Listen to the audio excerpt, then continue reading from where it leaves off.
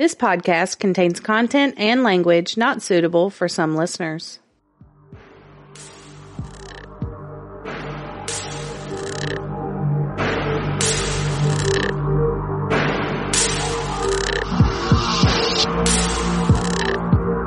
Welcome to Oddities and Curiosities, a podcast about murder, the paranormal, and other oddities sure to pique your curiosity.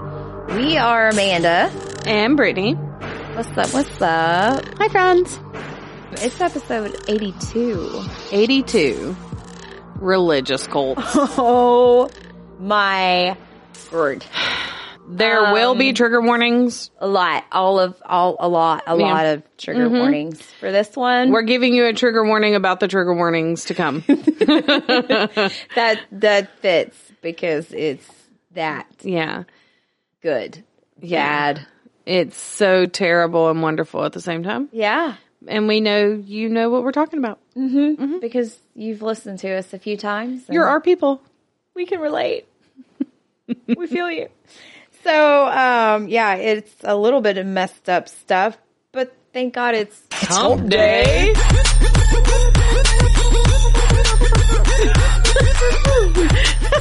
Again, that's why we can't have video.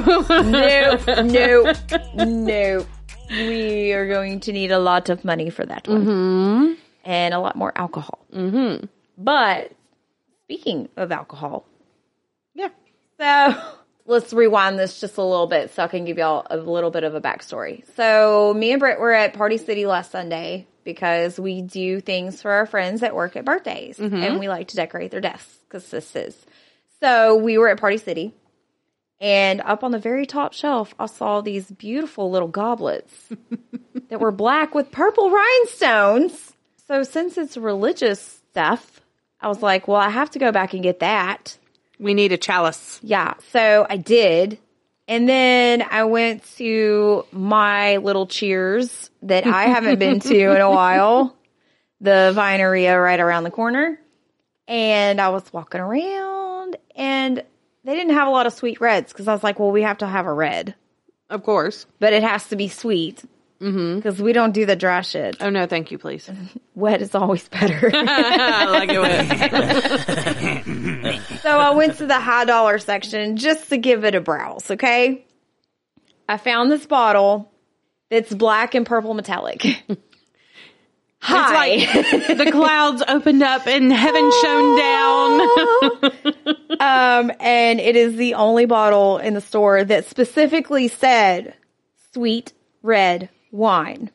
And it's Barcinura? Sure. Magenta. And it's from Italy. It is so beautiful. It's a gorgeous bottle. It really is. I splurged. I got a $20 bottle of wine. $15 over her budget, y'all.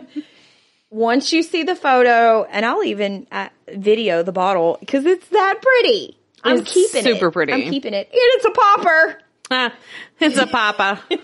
So it will probably be a little bubbly. I like the bubbly. So I'm going to start turning the key. I did remove the wrapper that wouldn't have taken a genius to figure it out. But I couldn't. It was the thing. It's fine. It's fine. But I'm going to... Oh, it's ready. Oh, she ready. Oh, she is ready. Ooh! Yeah. That was a good one. That was nice. Okay. I'm going to smell it. Like a champagne-y red. Okay. You want to smell it? Of course. I smell everything. Okay. Anyways, all right. We got the approval? Yeah. Smells good. Pour me up. Oh. It's so pretty and fizzy. Here for this shit.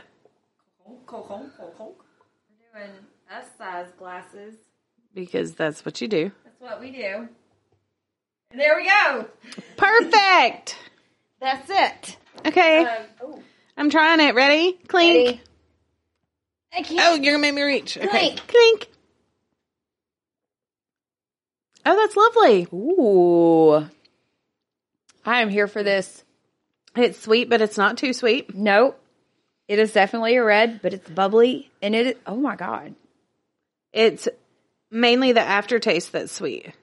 I like it. Yeah, it's got a nice, whatever that's called. Michael Scott on The Office would say it has a bit of an oaky afterbirth. Yeah. There is a tad bit of oaky afterbirth in there. I'm calling it that from now on. Aftertaste is now afterbirth. Has a bit of an oaky afterbirth. Oh my God. So I'm going to have to go back and get a second cup. It was only $9. Okay. It's huge. It's beautiful. And we're royalty, so we should really be drinking out of chalices. Yeah. And it's enormous.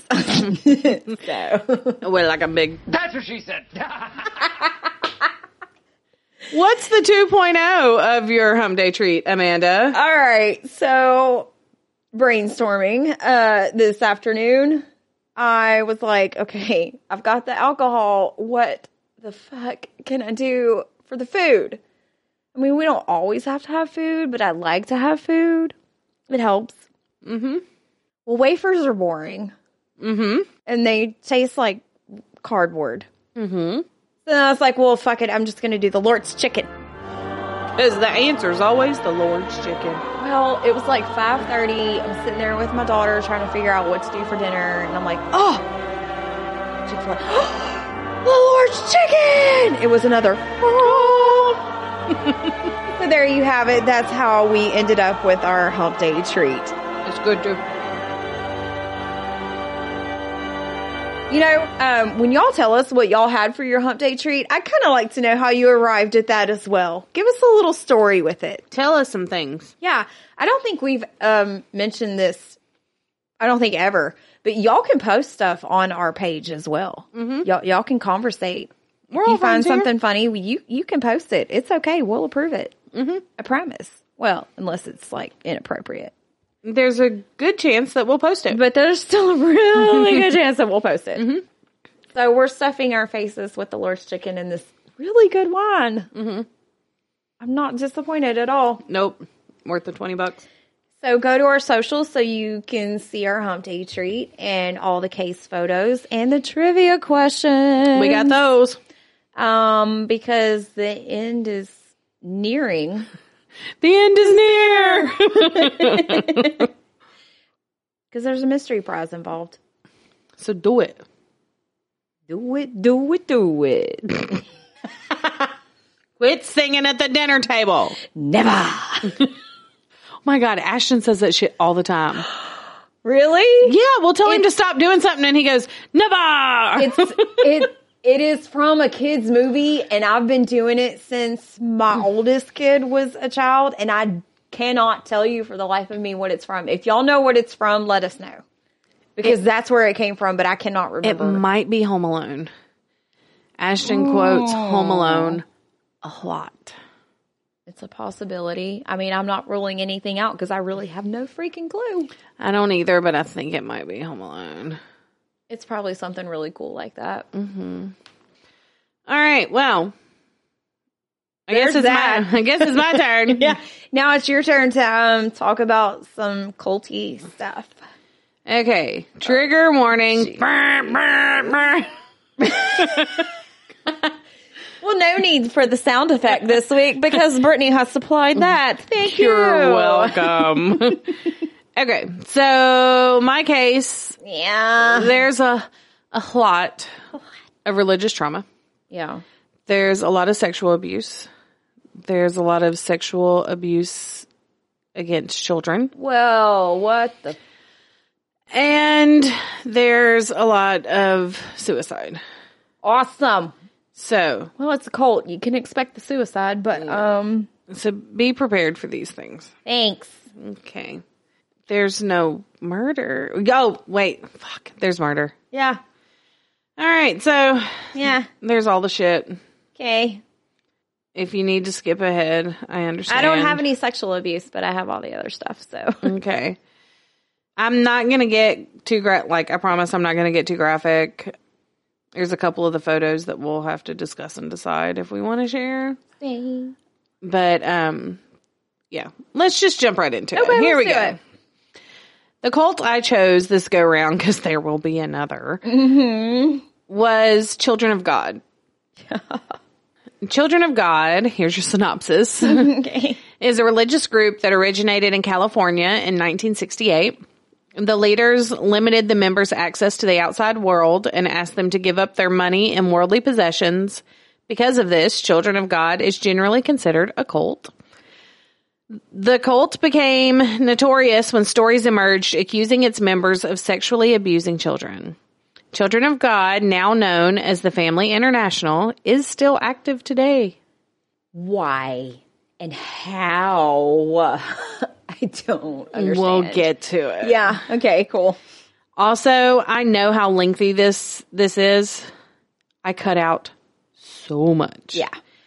If y'all want to do a deeper dive into it, there's so many articles. There's a documentary. There's books. There's countless ways, podcasts, and the whole shebang. All of it. All about it. So here we go. Okay. Founder David Brant Berg was a pastor and evangelist. Let's go ahead and pop over to the notes so you can see who we're talking about here. It just says Berg. Yeah, I'm just going to already say ew. Oh, yeah, for sure. Because I just know. Ew.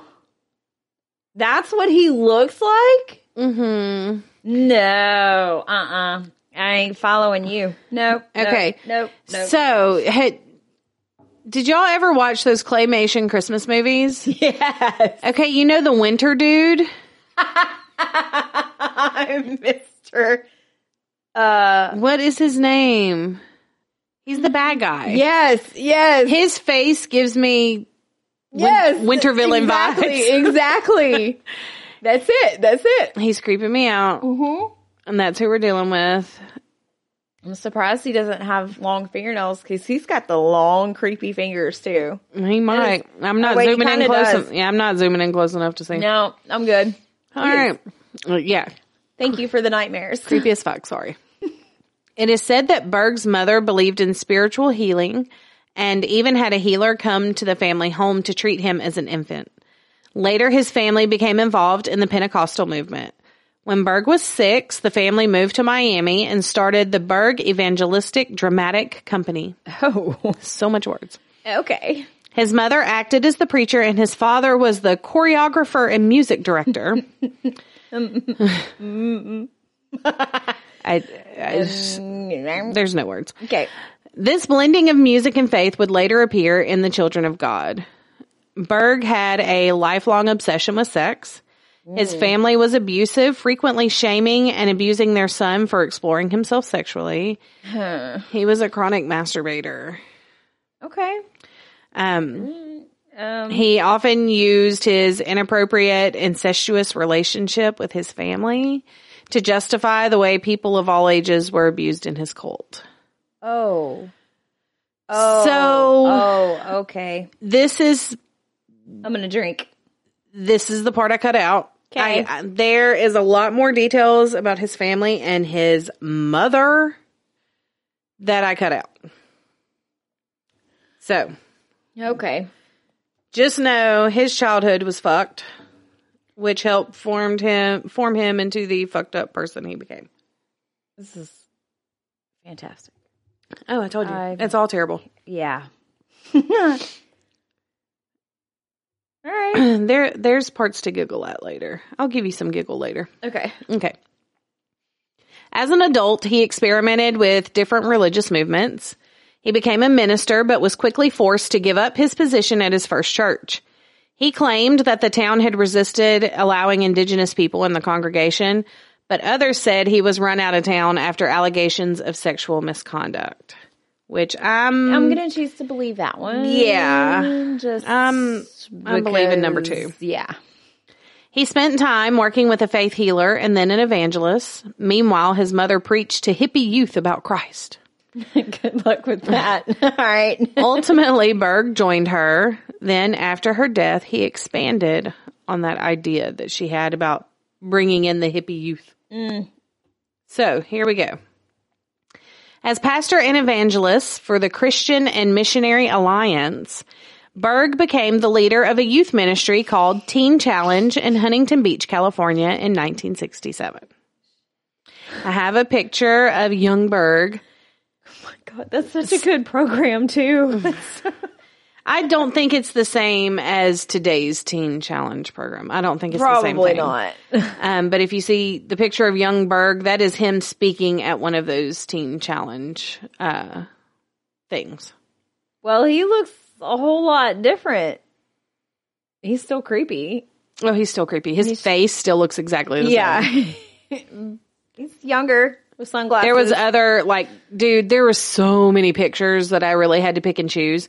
But there's other ones of him when he was young, and if you look at it side by side, he looks exactly the same except for the hair and the beard. Ew. His face looks exactly the same. Yeah. Okay.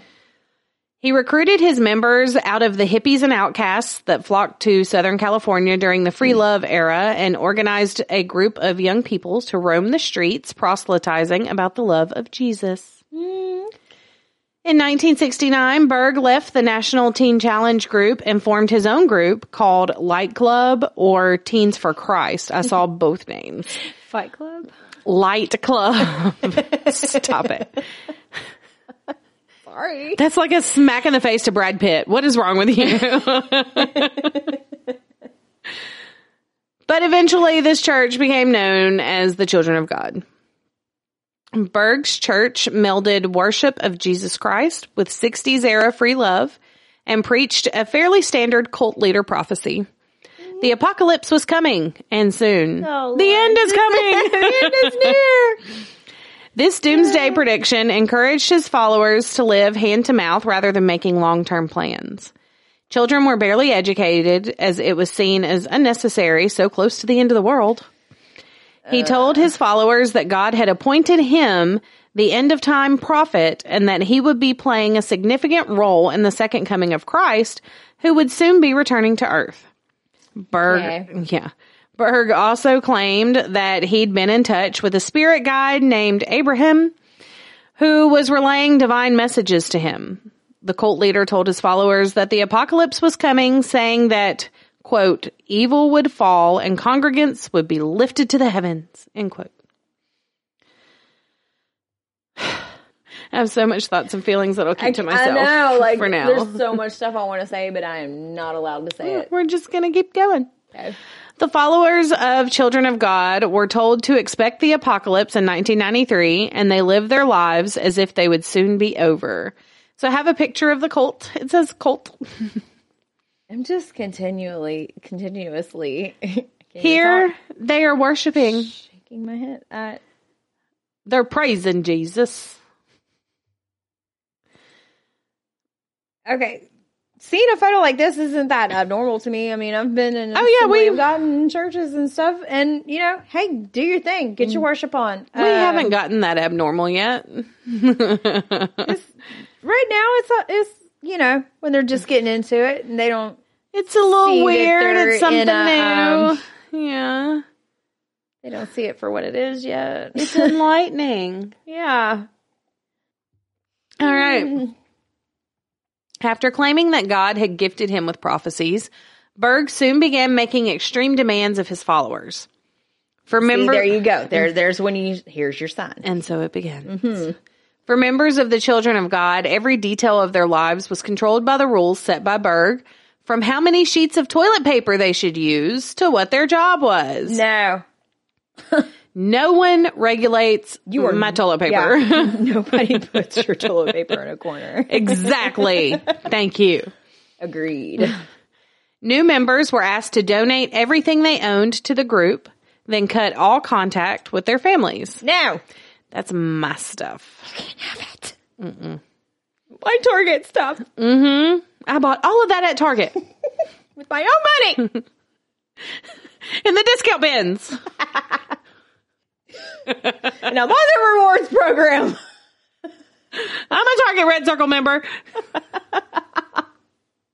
We could keep it going. We do too stop. much at Target. Stop.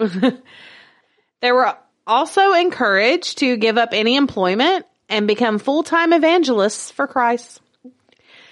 There were very few people who held real-world jobs, and they were called systemites. I mean, he was already taking in hippies. Yeah. So, yeah. I mean, most of them... It wouldn't have been a thing for them to give up their jobs and their life and all that stuff. But, you know, it's funny because a lot of times, not always, but a lot of times in cults, that's how it starts, is taking in runaways and outcasts. Yeah, and, you know, the lost ones. But then it grows into something, and the people, the higher ups in the cults, are so manipulative that they are able to talk smart, successful people. Oh, yeah. Out of their things and, you know, catch them in their web. And cults are so fucking fascinating to me. Yeah. I was just telling Amanda earlier to listen to this podcast. Y'all should listen to it too, but after ours. It's called Cults. Mm-hmm. I think it's exclusively on Spotify now, but it's a Parcast podcast, and it is awesome. So listen to that. They have an episode on like every cult imaginable, and it's fantastic. Members were split into 12 groups inspired by the 12 tribes of Israel, each with a different role, such as cleaning or cooking. And some members were even given new names. Traditional families weren't... I want to know what the names are. I did not get into it. Traditional families weren't valued. Instead, everyone was a member of one large family, with Berg at the center, of course. Mm-hmm. Okay, yeah, nope. So I have a quote from Jeanette Solano, Associate Professor of Religious Studies at Cal State Fullerton. Okay. This is what she told the LA Times. Everything was broken down, so the parents didn't have control over the raising of the children. Parental authority was abdicated to the community. So they separated families in such a way that the parents didn't even truly parent their own children. I don't like it. Oh, no. Okay. The best food and supplies went to high-ranking members, and the majority had to get by with whatever was left. Not okay. No. They were never permitted to be alone, even in the bedroom or bathroom. Ew. No, thank you, please. I can't shit knowing somebody is in the next room. Like I could go to the bathroom with somebody in the same room as me. Oh my God. No. Like if I never had to poop again in my entire life, I would be an extremely happy person. I would totally be okay with that. I would love it. Why do we have to do that? I don't know. It makes me think of that Anne Rice book, The Body Snatcher, when Lestat goes into a human's body and he's like, oh my God, I forgot how fucking disgusting humans are. Yes. That's how I feel. Okay. There's a little tidbit about me on a note. You're welcome. You're welcome. I'm just going to keep drinking. Members read Bible passages over loudspeakers and prepped for the end of days. Communes formed across the country, and within just a few years, there were over 120 Children of God communities around the world. Oh my God. Oh my God. Everywhere. Wow.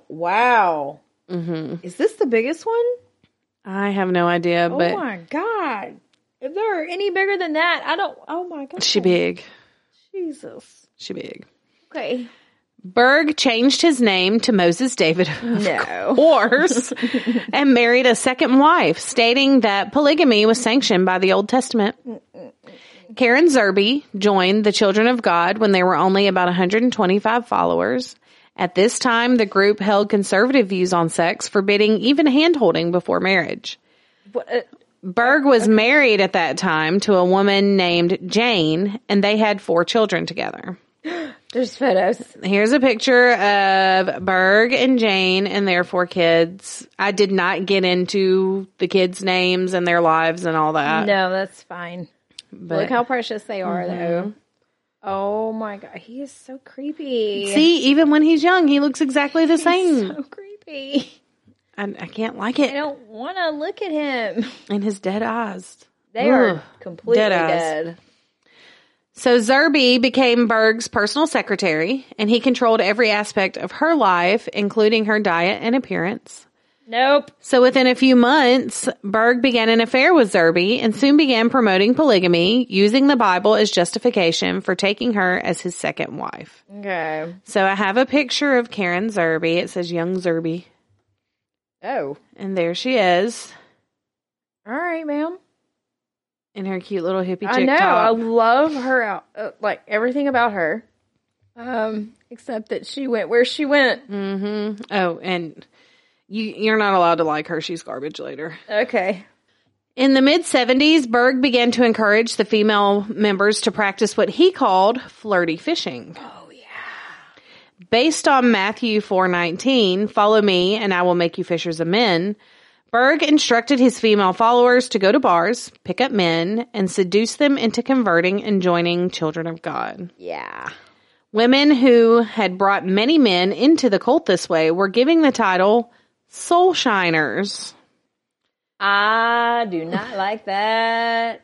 I don't know if these are the soul shiners, but this felt like an appropriate place to show y'all a picture of Mr. Berg and the ladies of the family. I'm going to go ahead and guess those are probably the soul shiners. They probably are because they are very attractive. Mm-hmm. And they're all dressed very attractively. Mm-hmm. He's like Hugh Hefner. Like, I know. sitting there with That's a bunch of lot of Playboy gals. bunnies. And there's a couple of very happy-looking men in the background. It makes me think that they're being entertained. Yeah. Mm-hmm. They are recruits, most likely. That's the vibe I'm getting. All right. So that was fun looking at the Playboy Mansion. And you could do an entire episode on just this flirty fishing thing and the depths that they went to with that. Yeah, I remember a lot. That I'm not really going to go into detail about that. It's messed up. Yeah, it's too much. In 1979, Berg stated that his evangelists had witnessed to over 250,000 souls, loved over 25,000 of them, and won about 19,000 to the Lord. Okay. Wow. That's a lot.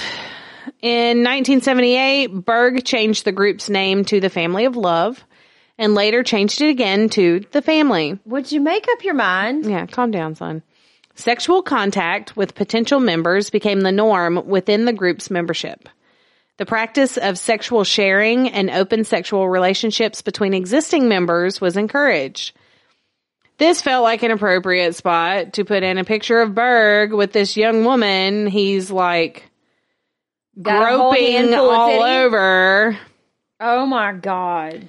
Who is quite obviously neither of his wives. Obviously, because she wasn't in the other picture. Yeah, so this poor girl's being groped all over, and he looks gross, super nasty, creepy. I can't. Okay, I have a quote from former member Sylvia Padilla, as she explained in a documentary about her family's experience. I was convinced it was like a duty. Sometimes you were revolted, but if you were asked and you refused, you were going to be labeled selfish, unloving, uncaring, and that you didn't really belong. Spread your legs, bitch. Uh-huh. Exactly. That's not okay. So, awesome. This part, still garbage, but may get some giggles. Okay. I'm here for some giggles. Children of God has always been entwined with music. In the beginning, they lured in potential new members with songs of love. You know, before flirty fishing. They played music on street corners to the hippie kids. All right. In the early 1980s, with the rise of music videos, the cult created several of their own. No. Its videos were advertised as hours of delightful and wholesome entertainment. Okay. Amy Brill was one of the first people born into the cult, and at 8 years old, she moved from France to Greece with her parents to join a music recording unit.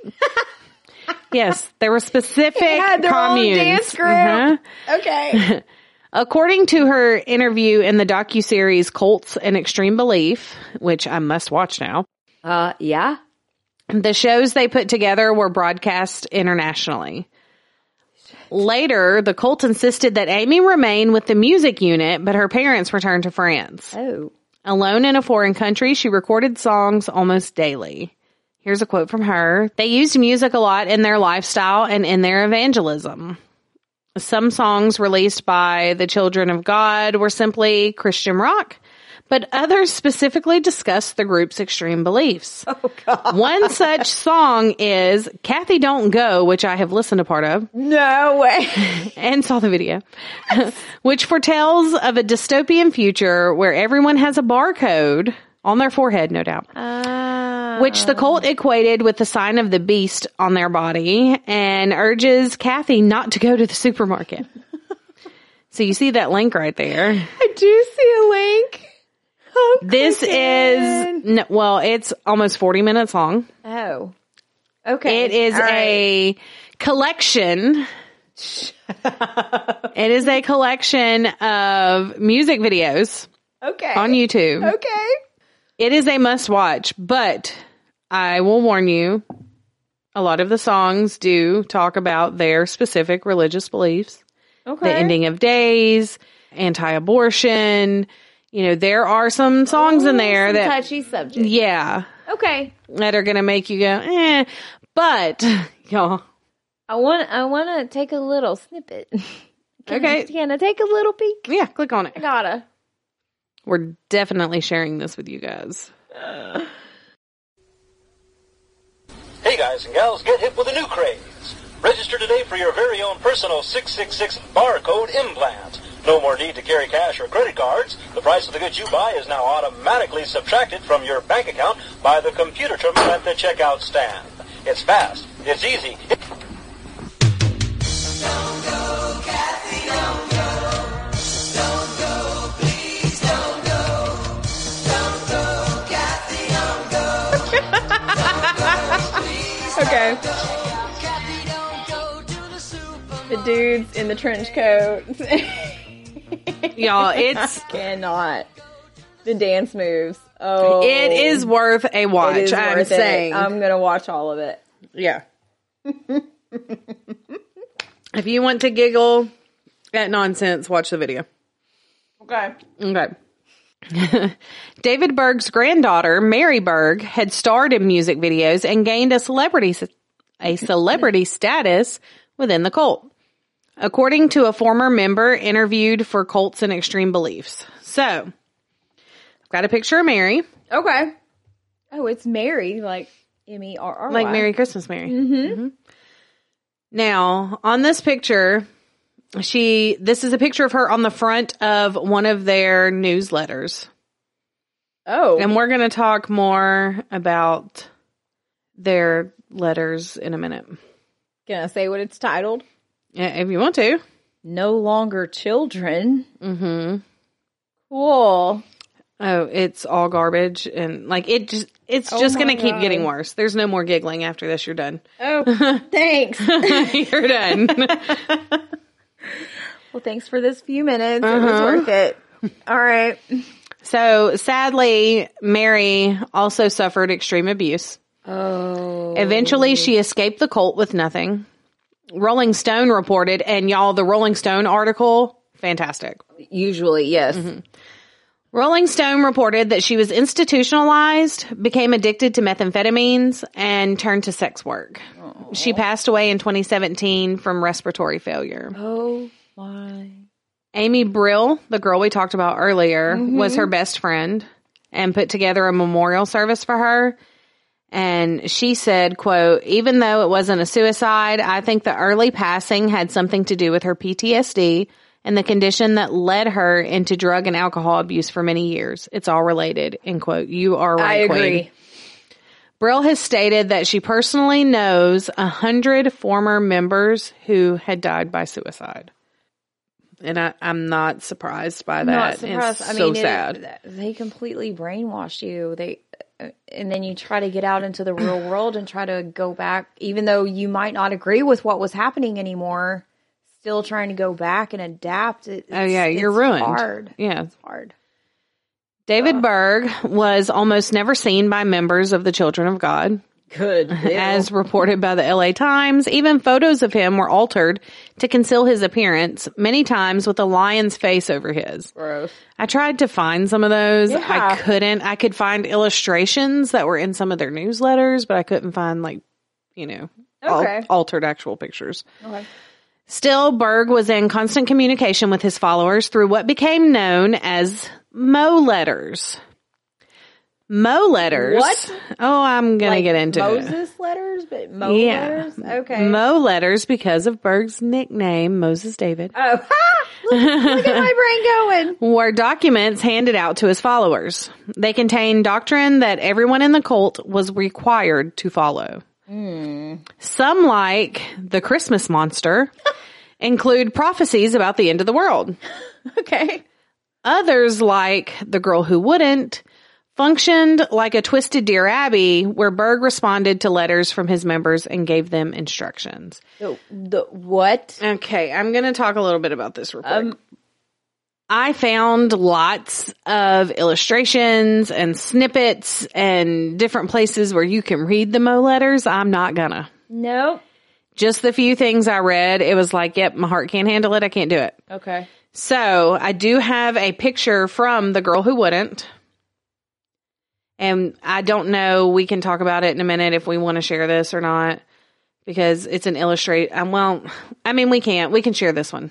We can. There's a naked woman on a bed, and a half naked woman standing in front of her with her arms crossed. Like she's upset. I read part of this All right. and stopped, but in this one, Berg was trying to force a young woman into a same-sex relationship because he was very pro-lesbianism. Okay.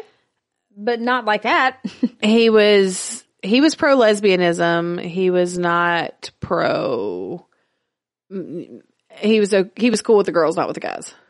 Okay. Women could be gay, men could not. Fuck you. So Okay.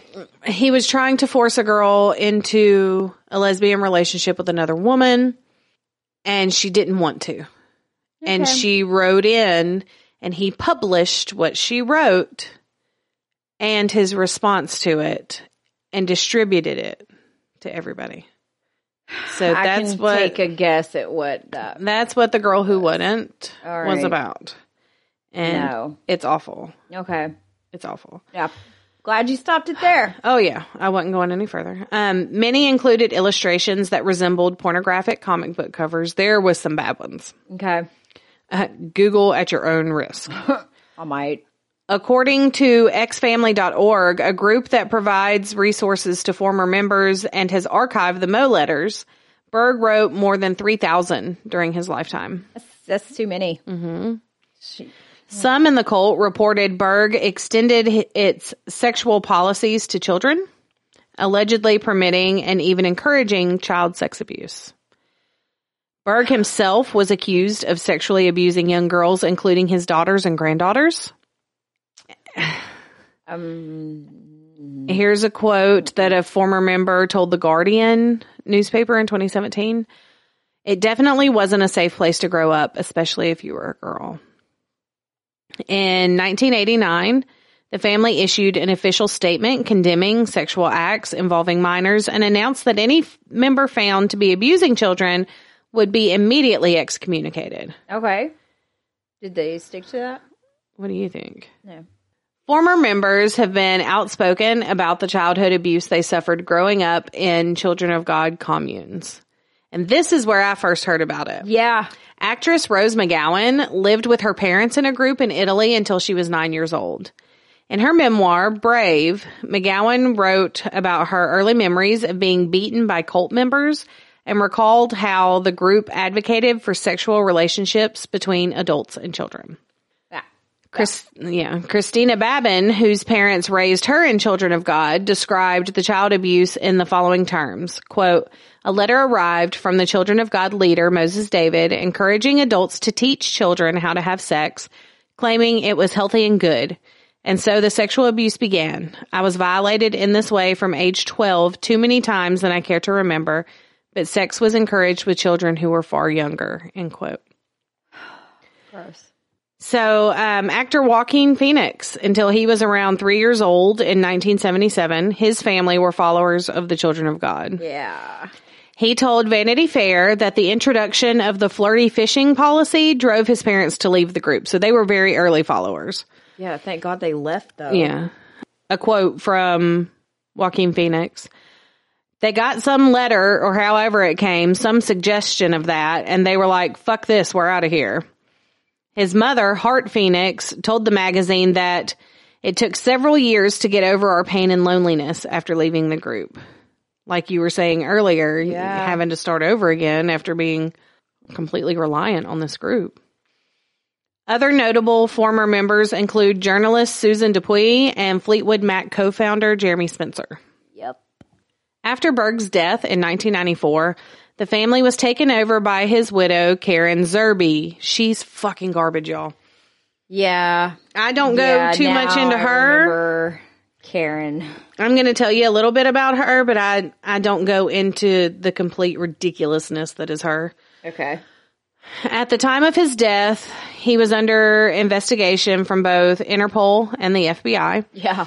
In 1995, the group was the subject of a British lawsuit. Following a trial relating to the custody of a child born into the cult, the Honorable Lord Justice Ward wrote a 295-page opinion on the family. Damn. Ward determined that the group had permitted sexual abuse of minors, deliberately isolated and sequestered children away from their parents, and used extensive corporal punishment. Ward also concluded that by the time of the trial, these practices had ceased and that he believed that the family was not presently an unsafe environment for children. Are you fucking kidding me? Bruh. Seriously? That made me so angry. Oh my God. Okay, hate you. Yeah, you suck. Thought maybe I was going to like you for a second, but no. Honorable my ass. The cult made... Okay, this part is so fucked up and sad. Oh, good. More. Yeah, sorry. It just keeps getting worse. The cult made the headlines again in 2005 after Berg's son, Ricky Rodriguez, killed a former member of the group and then completed suicide. So Ricky was not his biological son. Okay. Technically, okay. Karen Zerby was flirty fishing and got pregnant. Okay. And David Berg unofficially adopted him. So he raised him as his son, but he wasn't biologically his son. Okay. But I do have a picture of Ricky. You poor kid. As an adult. Yeah. There's Ricky. Yeah, he's not a kid in this one, but... Yeah. Oh, poor kid is the right statement, though. We'll get into it. Yeah. Rodriguez was well known in the cult. His childhood had been recounted in a parenting manual spread to all the members. It was called The Story of Davidito. Okay.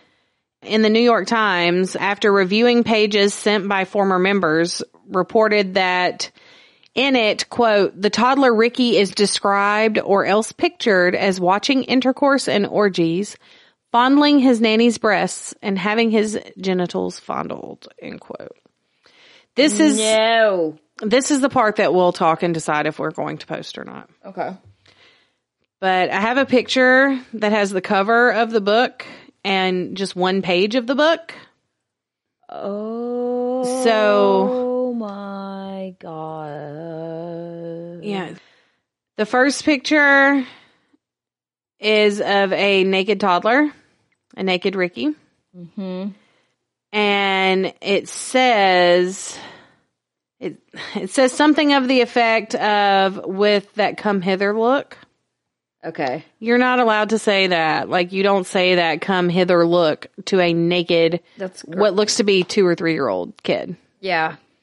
The next picture is of a toddler Ricky, and the woman standing behind him is topless. Okay. Okay.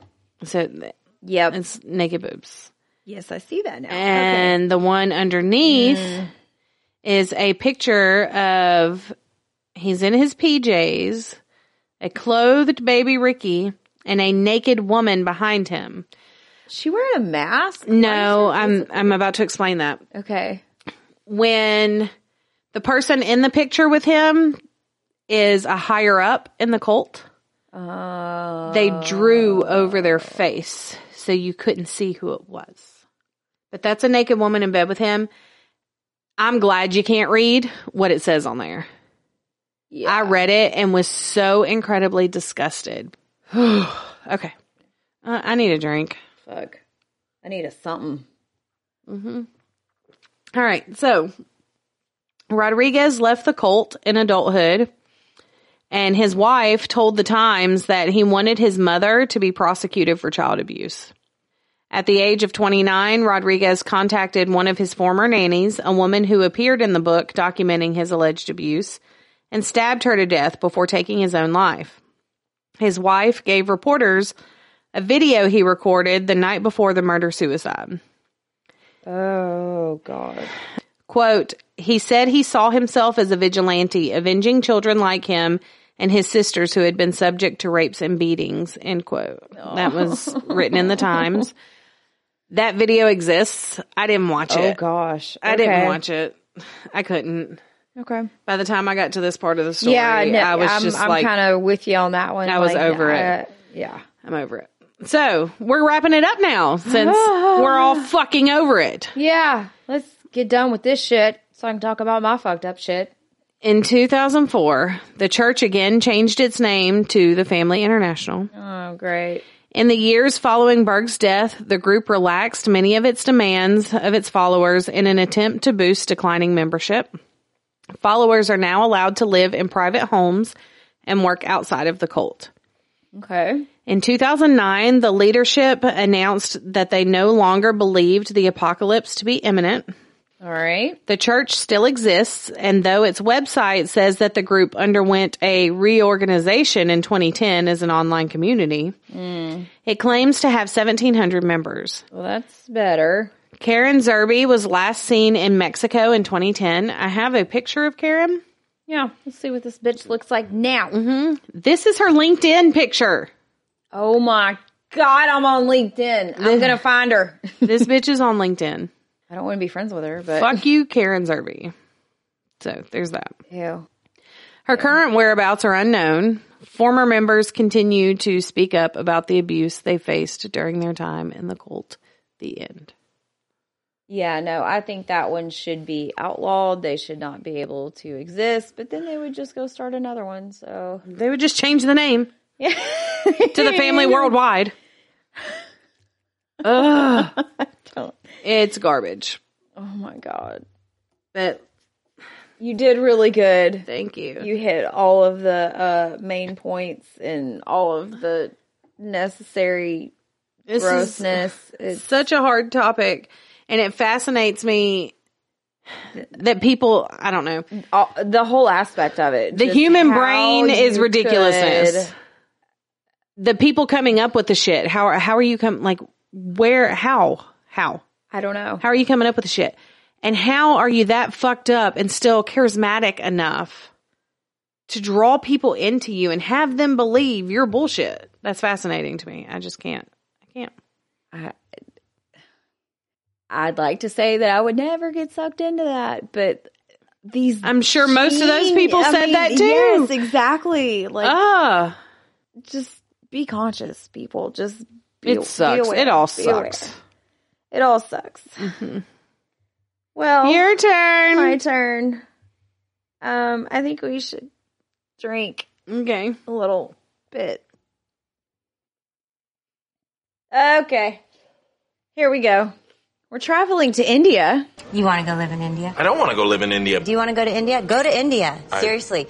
Go to India. What about you? Do you want to go to India? I'm not going to India. You can go to India. I've never ever heard of this. I'm excited. I didn't either until I found this in my research. So I decided to do it. It's severely fucked up. And I have lots of photos. Okay. So we'll have to debate on mine as well. Okay. So, on July 1st, 2018, Gurcharan Singh was on his daily morning walk routine. He heads to the local grocery shop to buy his morning milk, but finds the shop still not open. It was already past 7 a.m. and the shop was always open by at least 6. Okay. Singh knew that the owner, Bhavnesh, a family friend and neighbor, who lived just around the corner. So he called him, but there was no answer. So Singh decides to pay a quick visit to Bhavnesh's house to find out why the shop isn't open yet. At 7:15, he arrives at his house to find the front door unlocked and open. So he pushes it open and starts walking up the stairs to the first floor. I have a photo of the house. Okay. It's 3 stories. The lower floor, this is kind of the back of it, but around the front is a grocery store. And then the top 2 floors is like where they live. Okay. Okay, the staircase going up into it, though, is crazy because it's concrete. It's like a little corridor. It's like a zigzag stair. And there's no rails Oh, my. at all going straight up. That's scary. Yeah. Oh, my God. But they have a cute little balcony, and there's a little, if you look by the double doors back there, there's a little skylight thing that goes down to this bottom floor. It's significant in a little while. Okay. Just showing you that.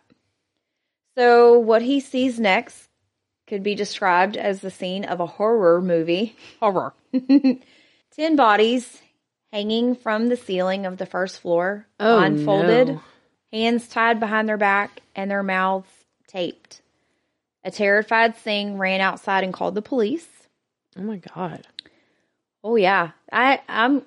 We can try to find some funny moments, maybe with the pronunciations of the names. I don't know. I'm going to do my best because I don't want to be disrespectful. But yeah, there's a video. I Googled it because there's a documentary that does show a few pieces of it, but I just wanted to see if the whole thing was still available. Mm-hmm. It is. So I Googled it. It took me to Twitter. Twitter took me to Reddit. Okay. It's like 1:15. I think there's longer videos, but it was enough. If you want to. I don't think I want to. Yeah. All right. So Raheem Tamar, the first head constable to enter the house, said he'd never seen anything like this in his 17-year-long career. It was shocking. All I saw were bodies hanging like branches of a tree, he said. The deaths were suspected to be a case of murder. All the 11 dead belonged to one family, the Chundawat/Singh family of Burari. The family consisted of 7 males and 4 females. The 10 bodies found hanging on the first floor of the house were in a circular formation. I have a photo of the family. Okay. If you want to look at the family while I'm talking about who each person is, Okay. you are free to do that. Pause for a moment at how gorgeous this family is. All of them. The hair, the clothes. Oh, my God. And they didn't always have this status. They actually had farmland, like the grandfather had farmland in another area, and he actually ended up having to sell it, and they moved to Delhi to start completely over. So they kind of started from the bottom. Okay. And rose to wealthy middle class is what they're considered over there. Okay. So this is the whole family, all 11. So we have Bhavnesh Singh, who is 50, his wife Savita, 48, and their children Neetu, who's 25, Manika, 23, and Dhruv, 15. Then we have Lalit Singh, he's 45. His brother is Bhavnesh. His wife Tina, that's easy, 42, and their son Shivam, 15. There's also Prativa, 48, sister of Bhavnesh and Lalit, and her daughter Priyanka, who is 33. Then there's the mama, 77-year-old Narani Devi. I didn't hear her last name pronounced, so I apologize for that. She was found dead in another room, and she was the only one found not hanging. That's weird. Well, I'll just go ahead and tell you. Yes, they were all hanging, and she actually had belt marks around her neck. Mm-hmm. She had been hanging from the wardrobe in her room because she wasn't mobile. So that's how they did her. And she was found kind of laying on the floor because it broke. Okay.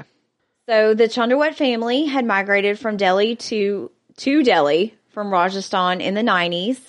They had owned a grocery shop and a grocery store and a plywood shop in the same locality. So it was like kind of a general store. Gotcha. So the police were baffled. They were like, what the fuck is this? They're all hanging. There's no survivors. Mm-hmm. Retribution was suspected to be the prime reason. A member from the family had wronged someone bad. You know, they all had to pay for it by getting killed in this fashion or something. The police scrutinized all aspects of the life of every member. I wouldn't say really scrutinized. They investigated, they vetted every angle, trying to find something.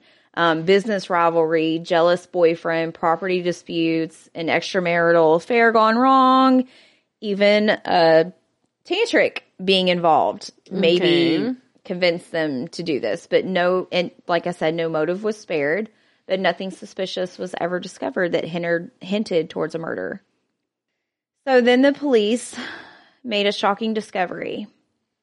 They found 11 diaries at the house. There's supposedly a thing about 11 in this house. As the crowds gathered, they noticed that there were 11 pipes sticking out of the side of the house. 7 of them were bent down. 4 of them were straight out. They were like, what is this? Mm-hmm. Since there are 7 men and 4 women, they were like, maybe this is a way for their souls to escape. Well, the contractor came on and he was like, no, actually, my people were just lazy and they didn't cut some of the pipes. There's not 7 men and 4 women. I said it backwards. Shit, I said it backwards at the very beginning, too. Okay, well, just correct yourself now. Yeah, so thank you for that. I didn't even catch that. I don't know where my brain was. Thank you. Dyslexia. So there's a lot of women. There's more ladies. There's more ladies in this household. It's fine. So they discovered that the diaries, in fact, belonged to Lalit. He emerged to be the central character of this macabre tragedy. A large part of them were actually written by Pratibha and Priyanka. He dictated part of it, and I'll tell you why in a little bit. Okay. But Lalit was a very complex figure. He was said to be a no-nonsense man, but at the same time, someone who was very funny and joked a lot. He was the youngest, but for some reason, even when his dad was alive, like everybody listened to him. He was highly intelligent. He was the baby. He had all of their attention. So when the dad died, he kind of took over. Swooped in as man of the house. Yeah, because, I mean, they're a patriarchal society. Like, that's what they do. He was a student of medicine, but an illness forced him to drop out of college. It wasn't really an illness. Okay, so in 1988, he got into a motorcycle accident, and it caused severe head trauma. Okay. He was in the hospital for a while, like a week, and he wasn't really the same for a while. But years progressed, and he did find employment at a plywood shop in Delhi, where he worked from the mid-1990s till 2008. Then, this man, then he got attacked. In 2004, he was at work. There was supposedly a dispute about some payment, and the people locked him in this plywood company after they had slashed him and set it on fire. Oh my God. The fuck? It did cause him to lose his voice for a while, but it's unknown whether he simply stopped speaking after this because of the psychological trauma or whether he did actually suffer damage to his vocal cords, but he didn't speak for 3 years. Oh my God. Yeah. There's no way I can. Well, there's a lot of medical professionals that have said there's no way that would have caused damage for that long. Yeah. That it was probably psychological. Mm-hmm. So after their father, Bhopal, a much loved man in the local community, he passed away. He was known as Daddy. I feel a little naughty saying it that way, but that's what they called him, is Daddy. That's what I call my dad. I do too, but like the way that they say it in certain terms, just, it's like, that's odd. Okay. We'll get there. Anyways, so he was always there to lend a helping hand and be there for you in times of trouble. Everyone he knew spoke very highly of them. His wife and a very young Lalit were the first ones to arrive in Delhi from Haryana. Nailed it. Yeah. Their dad, Bhopal, died suddenly in 2006 from a respiratory illness. The death of his father had a very profound effect on him. The devastated family organized a 10-day prayer for the father's soul. During the prayer, Lalit shocked everyone when he all of a sudden started chanting loudly.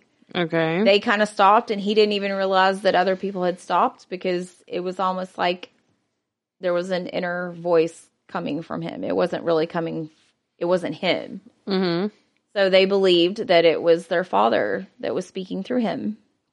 It was kind of a miracle. The man who had not uttered a word in 3 years was suddenly speaking again. Lalit attributed the miracle to his dead father. He said his father appeared in his dream and told him to perform the prayer, due to which he regained his voice. Okay. Cool. The entire family started now seeing Lalit in a new light. He had become a spiritual medium, channeling messages by Daddy from another world to them. He became highly spiritual after this incident, delving deeper into the world of mystical and occult. Okay. He started scribbling notes in a diary dating back to 2007. 11 years. 2007, 2018. 11 years. Anyways, a few months after his father's death, the notes were strict orders for the entire Chindawat family, from the youngest to the oldest, dictated by none other than Lalit's dead father. The notes laid out the daily routine of the family to be followed strictly for the general and financial well-being of the family. They started seeing themselves prosper, and they were rising in status, so they figured this was working, so they stuck with it. Okay. I have a photo of the diary. It's a little odd.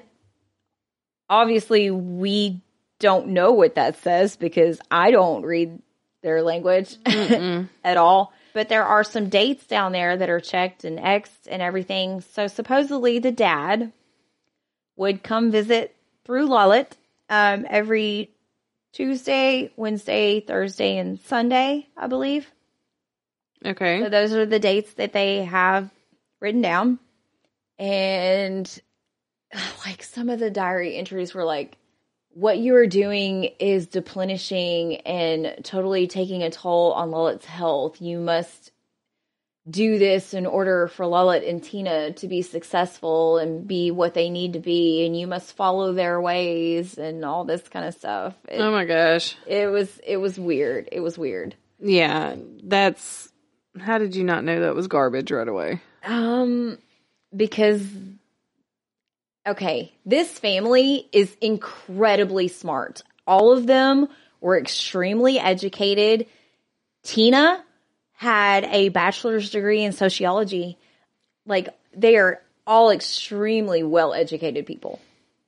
Blows my mind. Just like we said, like... I'm sorry, but if Seth came to me and told me that my dad was speaking through him, that I needed to do this and this and this for him and Allison to be successful, I'd be like, you are full of shit, brah.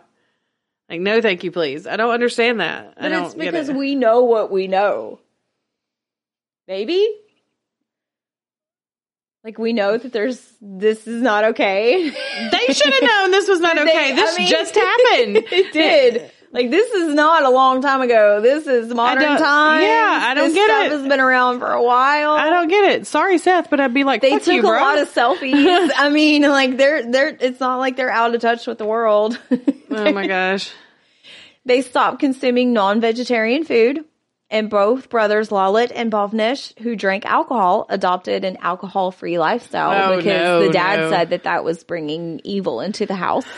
The family saw their business expand and wealth increase, like I said, which reinforced their belief that in Lalit being a channeler of messages from his dead father, Daddy was guiding them from another world, they believed. The entire Chundawat family followed and supported all the rituals Lalit performed as guided by his dead father for the prosperity of their entire family. By 2018, Lalit had filled 11 diaries with notes from his father. The final ritual to be completed was the banyan tree ritual. Okay. The ritual involved hanging like the branches of a banyan tree in a circular formation to attain salvation. Lalit's diary laid out all of the steps involved in performing the ritual. Let's go see the tree. Okay. It's a beautiful tree. Yep. So you see how it has all the stuff hanging from it? Yeah, it makes me think of a cypress tree. Mm-hmm. Yeah, exactly. With all the moss and stuff. Mm-hmm. Yeah, absolutely. Or one of the old Evangeline oaks that has all the moss hanging from it. Mm-hmm. Yeah. So, there's footage. CCTV footage from outside the house. Oh, good. Thank God. And guess what? It was on. It was on. Shut up. It was working and it was recording. And they didn't delete the footage. It didn't get recorded ever. So they have footage of the night before. They actually have footage of 8 days prior to this. Okay. Because 10 days before, the daughter Priyanka had her engagement party at that house. Okay. 10 days before. So no one knew, like, they were like, we were just in this house celebrating an engagement. Like, what is going on here? Is this murder? Like, anyways. It was a shock. Yeah. And then 8 days before, they have footage of it just being them. Like some of the kids go and get wires and electrical cords from the shop. Stools are being brought in. And it's only the family members entering and exiting. So there's no other people, no other suspects. Okay. I have a picture of the footage. It's a picture of them carrying some stools. It's a little weird to look at, but that is the stool that they're carrying. Okay. Okay. So the night before, it showed Neetu and her mother, Savita, bringing 5 stools inside their home. At 10:15, Dhruv, 15, and Shivam, 15, were seen carrying electrical wires from the plywood shop into the house. These were the wires they used for hanging themselves and tying their hands. No person left or entered the house after that till the following morning at 7:15 when they were found. Okay. Chunies were tied in special knots as described in the diary. There was a specific way that they were to be tied and hung to the railings on the iron grid installed in the ceiling of the first floor. That's where the skylight thing is. So a chuni is a scarf-like clothing worn by women in India. The other end of the chunies were suspended below and attached to the electrical wires procured from the shop. I have a photo of the iron grid with the chunies hanging. Okay. As the police found them. It doesn't show the bodies. Oh my goodness. So they were literally hung right next to each other. Arranged in a pattern. Okay. Mm-hmm. So Lalit and his wife, Tina, blindfolded the family members, tied their legs, plugged their ears with cotton, and taped their mouths. All of them had their faces wrapped with cloth taken from a single bed sheet. So they just stood there and let it happen.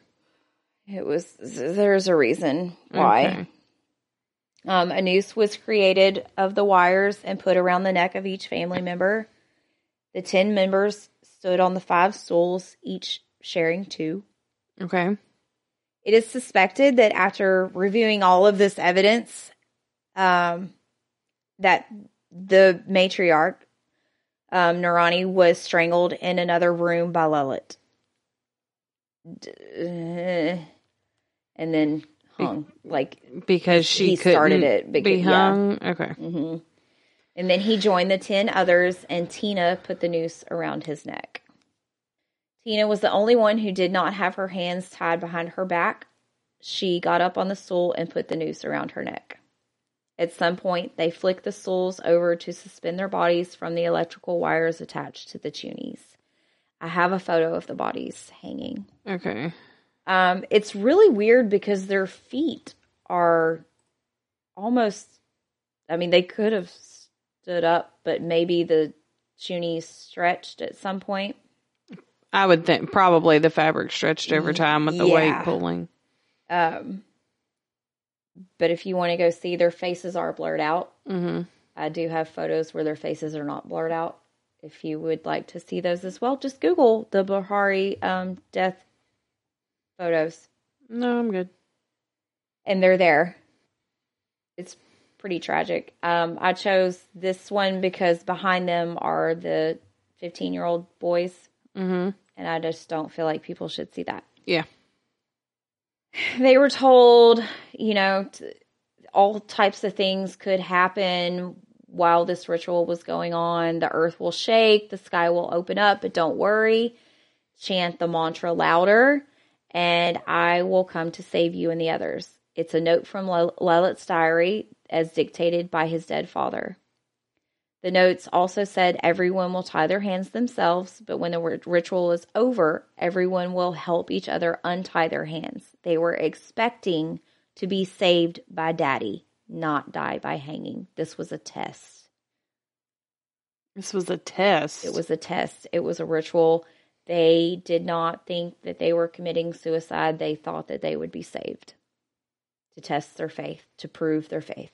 Mm-hmm. Oh my fuck. Mm-hmm. Mm-hmm. And that no harm would come to them. One of the 15-year-olds was found to be gagged. But if he already fucking strangled Grandma in the other bedroom, nobody saved Grandma. Shouldn't that have been your first clue? Because it was part of the ritual and they were forced to go along with it. Force my ass. This is ridiculous. It's crazy. Mm-hmm. That's why I decided to cover it, because I've never heard this before. And it was in 2018. I don't remember this. It was widely publicized in India and everything, but the media went a different way with it. And so it didn't hit over here. Like, it was just kind of brushed under the rug after a little bit, because there was so much back and forth of what happened. Yeah. But the police did rule it as a case of unintended mass suicide. Evidence indicated that Bhavnesh tried to free himself in the final moments of his death. One hand was free, tape partially removed from his mouth, and his feet were touching the ground.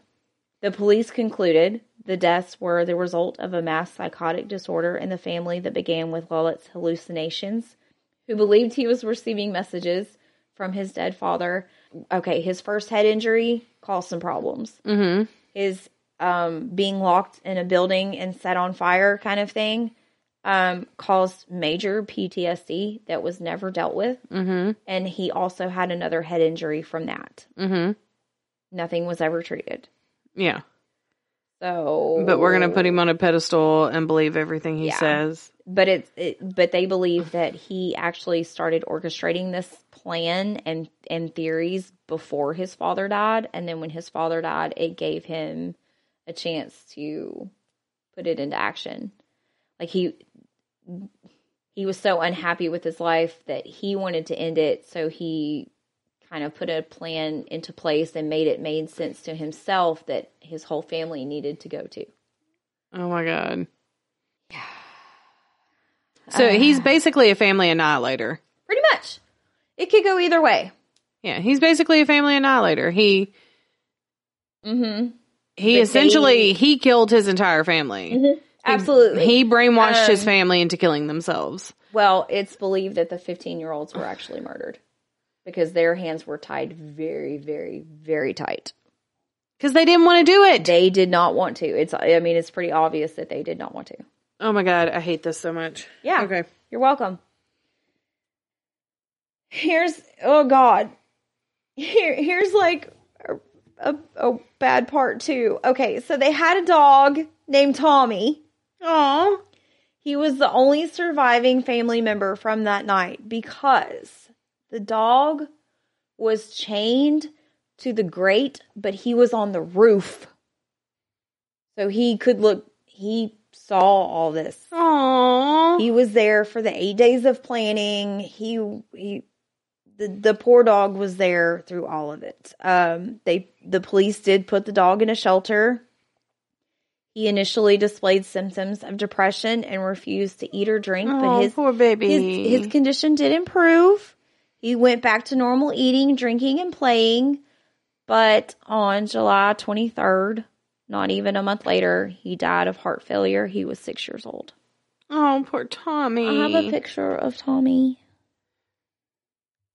If you want to see the puppy. Aww. He was kind of vicious. I'm not going to lie. Like, there's video, Poor baby. but poor dog. Well, he was traumatized. Exactly. Like, he didn't want anybody to come near him, but can you blame He had him? something wrapped around his mouth. Mm-hmm. They had something, something wrapped around his mouth. There's a band or something. He's got a scar, and you see how swollen the front of his muzzle is. Yeah. Because I'm one of those And his people cheeks. that get sucked in by those horrific dog abuse videos. Yep. Because Sarah McLachlan singing in the background? No, not the commercials. The videos on Facebook where those. Oh, God. rehabilitate dogs. Why I stop scrolling when I see one of those, I don't know. But it's like a train wreck and I can't look away. But then in the end, someone adopts them and they're happy and they're healthy. And But why do I watch that shit? I just can't. I can't. The same reason I do. I don't know. We just do. It's terrible. But there's the poor baby doggy. So, now, the Chundawat family house gained notoriety similar to that of the Amityville Horror House. Yay! Stories floated of how the house is haunted with the spirits of the 11 family members. It was kind of made a spectacle, which is very disrespectful in an event like this. But we all do it. But we all do it. And we sit here and talk about it. And on we podcasts. talk about it. But they kind of made a mockery of it. Like, TV shows went in there and rumors were started. Like, they embellish to make it sellable. This is fucked up enough. The real story is fucked up enough. Like, why do you have to do that? People still ask questions about the house when they pass through the area. Isn't that the house? And they point their fingers like, oh my God. I mean, I would. I was supposed to say, ma'am. I'm not gonna lie. Like, I talk about the Lori mansion. Yeah, like. That's it right there. And how many horrible things happened there? Way more than 11 people. Yes. So I can't. But that was long enough ago. Does that make it better? In my brain, it does. It's been several different things since then. Yeah. That was a couple hundred years ago. Yeah. This was only like 5 years ago. Oh, God. It's all terrible. Okay. I'm almost done. All right. Okay. They actually have more family members. Dinesh, who is the oldest brother, but he did not live there and all his photos are blurred out. So way to escape, Dinesh. Yeah. He refuses to believe his family died from an occult ritual gone wrong. Bruh, there's 11 diaries that says they did. Sir. It's in writing. And the photos are there and there's videos. And he tried to sell the house for more than 2 years, but the haunted house tag makes it kind of hard to get a good price. Because you're not in New Orleans. Yeah. It sells there. Yeah. The house was occupied by 2 employees of Lilith who worked in his plywood shop, Hamid and Ali, for almost 2 years while Dinesh tried to sell it. Ahmed and Ali spoke about being spooked in the house and completely avoiding the first floor for a few months. I kind of would too. Oh, totes. They slept on the terrace, too afraid to sleep in the house. And why are you living there, bruh? I mean, they were caretakers, I guess. Eventually, their fears disappeared and living in the house became normal activity. No. I'm good. In December 2019, unable to sell the Delhi House of Horror, Dinesh rented it out to a Dr. Mohan Kashyap. Yep. Mm-hmm. We're going to keep it. Who now runs a pathological lab on the ground floor and lives on the first floor. The same floor where 5 years ago, the ghastly scene of 11 bodies, 10 bodies hanging in one, laying on her side, from the ceiling shook the entire nation. The end. That was a lot. There's so much more. There's a 3-part documentary series on Netflix. You should go watch it.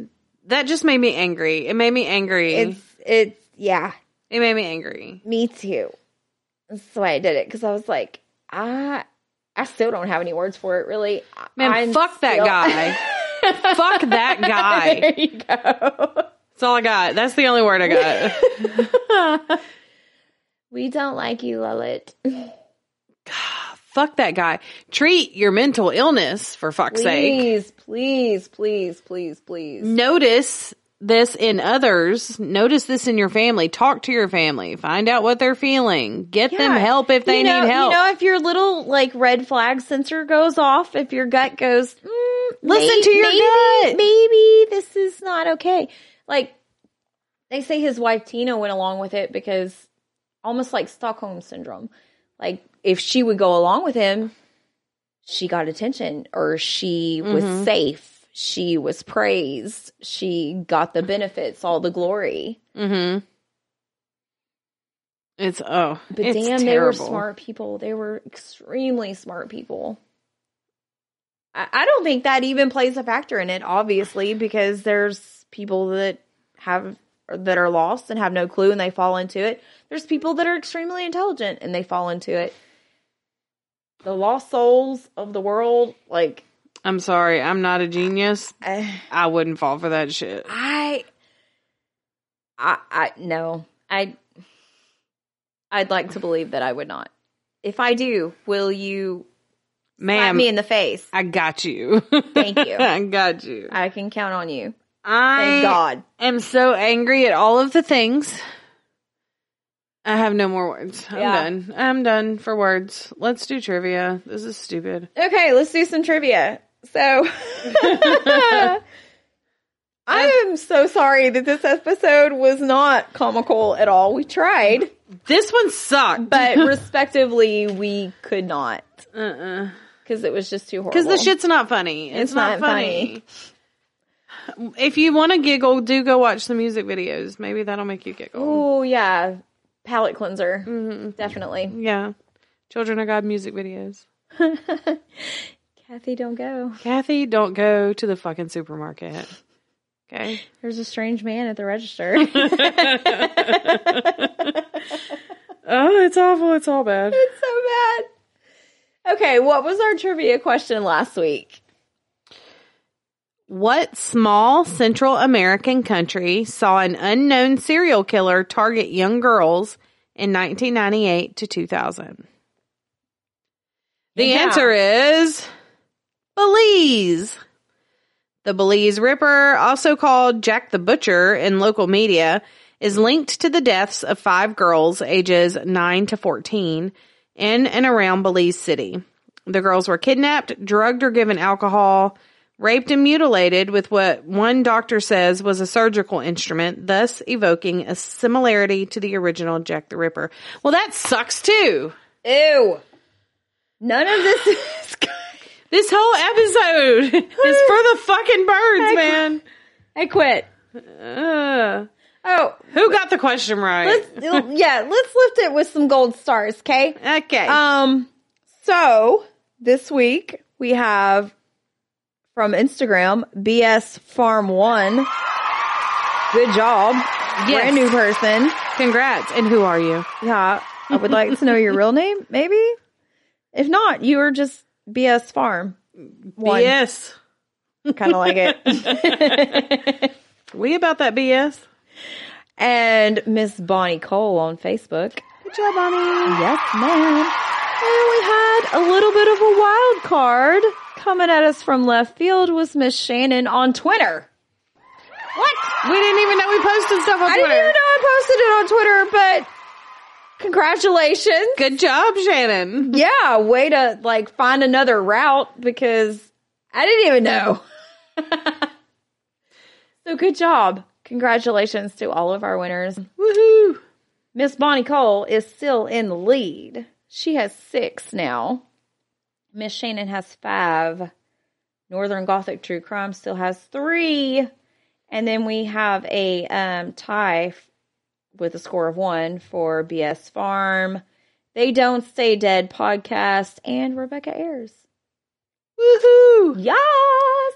Come on, guys. Get your guesses in. Get your guesses in because this week we have a whole new trivia question for the mystery prize. Woohoo. Woohoo. It's going to be black and purple. I'll give you that much. You can bet on that. Yeah, bitch. Mm-hmm. So what's our new question? Okay, here we go. Oh, she's already got it. Okay. I've been looking. Where did an unidentified serial killer in Helsinki, Finland, take victims before raping or attempting to rape them and murdering them? I don't like it, but I like the name Helsinki. Yeah. It's in Finland. Yeah, okay. Read it one more time because that was a long one. Where did an unidentified serial killer in Helsinki, Finland, take victims before raping or attempting to rape them and murder them? And your time starts now. Yep. Do, do, do, do. Go to the socials, find the post, answer the question, get the star. Yeah. That's the game goal. plan. That's what you're supposed to do. Yeah. That's why we do it. Uh-huh. Also because we like trivia. This is why we do it. Oh, that's good. All right. Some really good wine. Oh my gosh. I very feel my good. neck getting red. I feel my cheeks getting a little toasty. Your neck, I your might back. be, and my I didn't even know about all that. Okay. Not really. It's just like my neck and my face. All right. Well, We're going to do this again next week. we're going to try to not suck so bad. What's our topic next week? I'll warn you if we're going to suck so bad. We're not. It's a doozy. It won't be quite as much garbage.